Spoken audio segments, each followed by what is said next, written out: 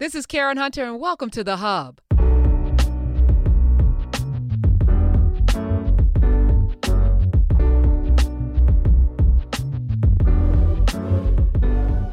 So there's this series on NBC called The Good Place. The Good Place actually aired on NBC September 19, 2016. And the premise is the main character, played by Kristen Bell, she lands in a place that she thinks in the afterlife is heaven, hence The Good Place. She is met by who she thinks is somebody that is the architect of heaven, named Michael, Archangel, played by Ted Danson, but he's actually a demon.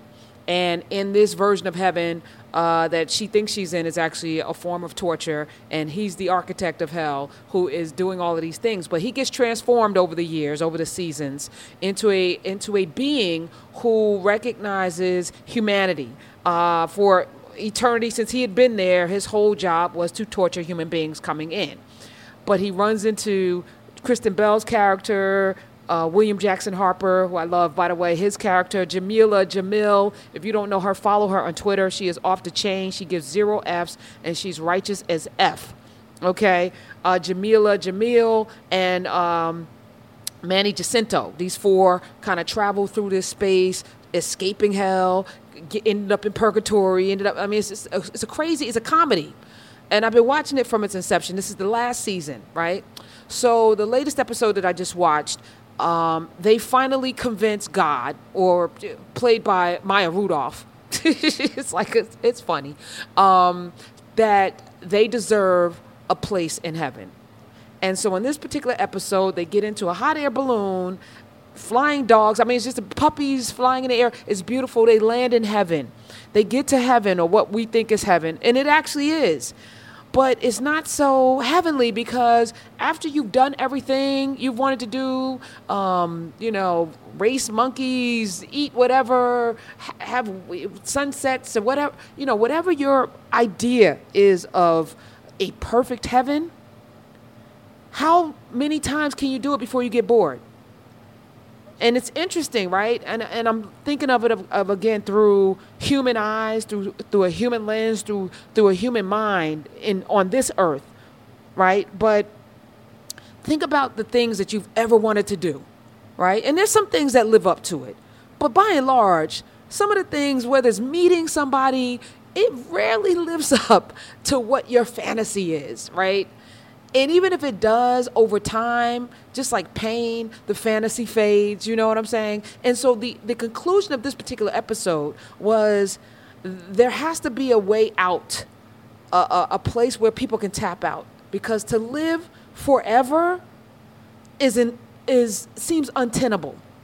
And yet those of us who are human, we feel we feel like there's not enough time on earth, in this world, to do the things we want to do. So we kind of either rush through life, or we zombie our way through life, not really accomplishing a tenth of the things that we should be accomplishing, or we try to do everything and burn ourselves out. I say this because, and I was thinking about The Good Place, because I'm reading this book series that's not going to be part of our book list. So I'm just going to tell you that. It's just a book that I'm reading for fun. It's called The Endgames. It's called The Endgame, which is written by James Fry, who did A Million Little Pieces. He also is the guy that wrote Pittacus Lore under the Pittacus Lore name, the I Am Number 4. He's that same writer. He's a hell of a writer. Fiction writer, which is why he got in trouble with A Million Little Pieces. But in this book series called The Endgames, it chronicles 12 families, 12 young people, actually, and for generations, thousands of years, one person from the family of 12. So there's 12 families all over the world. They select one person who's going to represent them in case the world comes to an end, to fight to the end, right? Because only one family is going to be left to build over, right? I'm not giving you the premise for that reason, right? So, but in this book, the part that I'm up to, the world, it has been announced, has 84 days before it ends. Now, No responsible government would ever announce that, but, there's been meteors hitting places. People know something's going on. But the chaos that ensues, and I was thinking about it, juxtaposing it to you get to the afterlife, you're there forever, you're in heaven, and then at some point you're like, okay, so what am I going to do today? You know what I'm saying? Oh, I've already seen perfect blue water. I've already, traveled to every place that I've ever wanted to travel. Like at some point, and the solution to the good place was that there needs to be a door that you can go to and go through if you get tired of being alive. And several people have dealt with it in literature as it relates to vampires who live forever, right? And I think in the, what was the one that, what the hell is the name of the one with Kate Beckinsale? Anyway, in that particular vampire movie, they go to sleep for like 1,000 years. So it's like you go to sleep, they're horses and buggies. You wake up, they're Teslas, and you're like, oh, this is interesting. Okay, I have to figure out what the hell is technology. I went to sleep, there was, we were trading cotton or whatever. Now there's Bitcoin. Okay. That could be interesting and fun to go to sleep for 1,000 years and wake up, or even 100 years, shoot. And that's, to me, is a very creative way to kind of, look at life. But if you had 84 days, in 84 days that the whole world would end, what would you do? And I wanted to have this conversation because as I was thinking about it, no, I'm not going to go out and drink and have, wild sex orgies and drugs and, going to rob people. It's like, but that's what happens. Like people lose their minds, which tells me that they're not living their lives as if tomorrow's not promised. Because even if someone tells you there's 84 days left, the truth of the matter is you don't know if tomorrow you're going to be here. But you don't live your life with an urgency. Most of us don't. But as I was thinking about it and reading this book, I was contemplating, I was like, wow, 84 days, all right. I would want to travel, but there would be so much chaos that my safety would be in jeopardy. Like I couldn't even, we couldn't even agree to like, yo, chill out so I can go see the pyramids. Cause I haven't seen that. I want to go, see the Sphinx, I haven't seen that. I would love to go to the Galapagos Islands and I would love to hang out with some Aborigine, but if there's chaos and murder and mayhem, like the damn purge, I couldn't even enjoy the last 84 days and nobody could because people are so damn selfish. So I was thinking about that. And I said, man, I would just kind of like, 84 days to the world is over. I would want to read. But then I'm like, yeah, I would want to read. I would want to do things that I'm doing now. So my life wouldn't change much at 84 days. And it made me smile to say that, right? Because that means that every day that I get up, I'm doing exactly what it is that I want to do. So I couldn't think outside of traveling to places I haven't been. And that would be treacherous with everything being in chaos. If I had 84 days left on this earth, I'd be doing what I'm doing already. Talking to people, because I love to do that. Reading and challenging myself. Why? I don't know. But that's what I would do. So I wanted to have this conversation and throw it back at you. And ask yourself two things, first of all. Eternity. What does that look like for you? If, when we talk about heaven, and there are people as a result of this very conversation who probably don't believe that there's a heaven and hell, right? I don't believe there's a heaven and hell the way the Bible talks about it or the way we've been trained and conditioned to believe that it is. I believe that heaven and hell is created right here.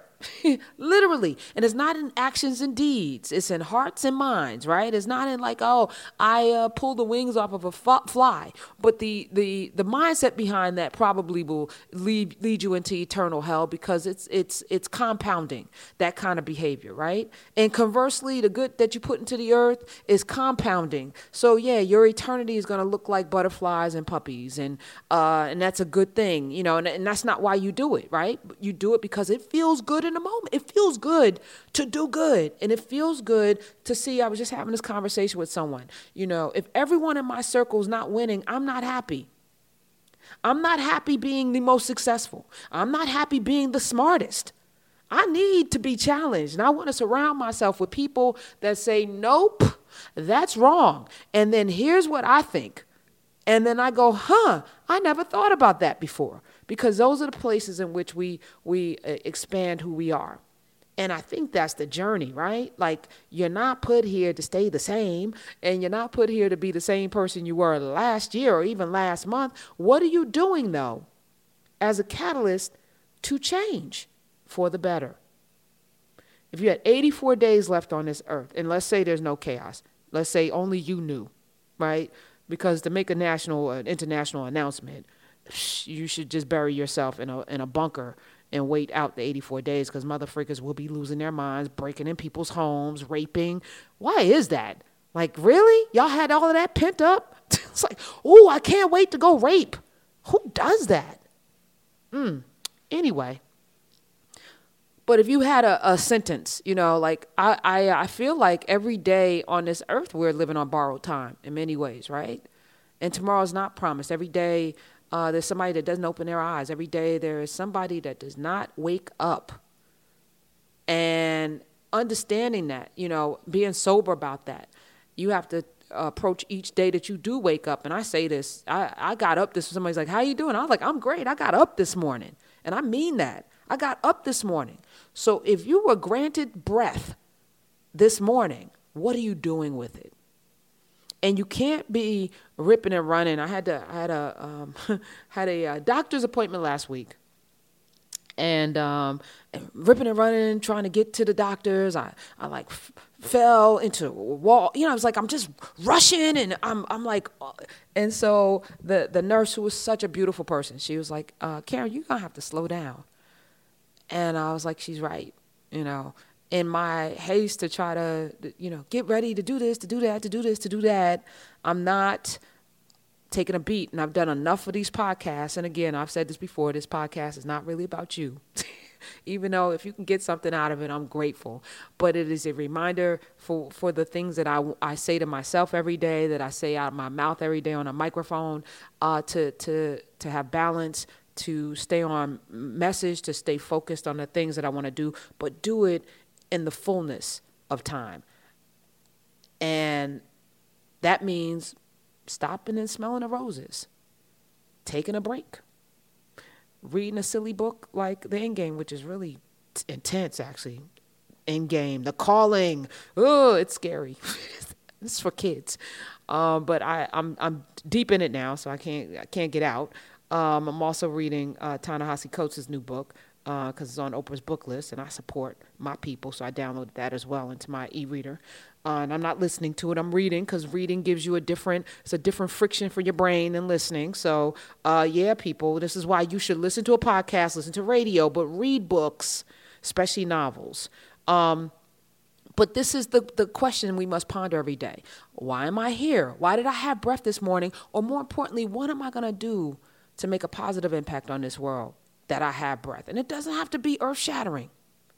Just something every single day will compound into something really, really great. All right, so I'm going to leave you with that. And let me know what you think. You can follow me on Twitter, of course, at Karen Hunter. At Karen Hunter on Twitter. I'm also a lot now on YouTube in my YouTube Live. Hey, yeah, we're doing different things. YouTube Live. I'm in the chat room a lot. Probably more than I need to be, but I love it. It's a black hole that I'm not mad being in, because the people there are beautiful. So you can, of course, subscribe to my YouTube channel, Karen Hunter Show, and share this podcast with as many people as you possibly can, because I want to spread this globally. More importantly, there are things that we need to get done over the next 10 years. We need all hands on deck. So the more people that are invested in the things that we're doing out there, the more we can get done everywhere. I appreciate y'all. Appreciate you immensely. Thank you for supporting this podcast. And I'll talk to you next time.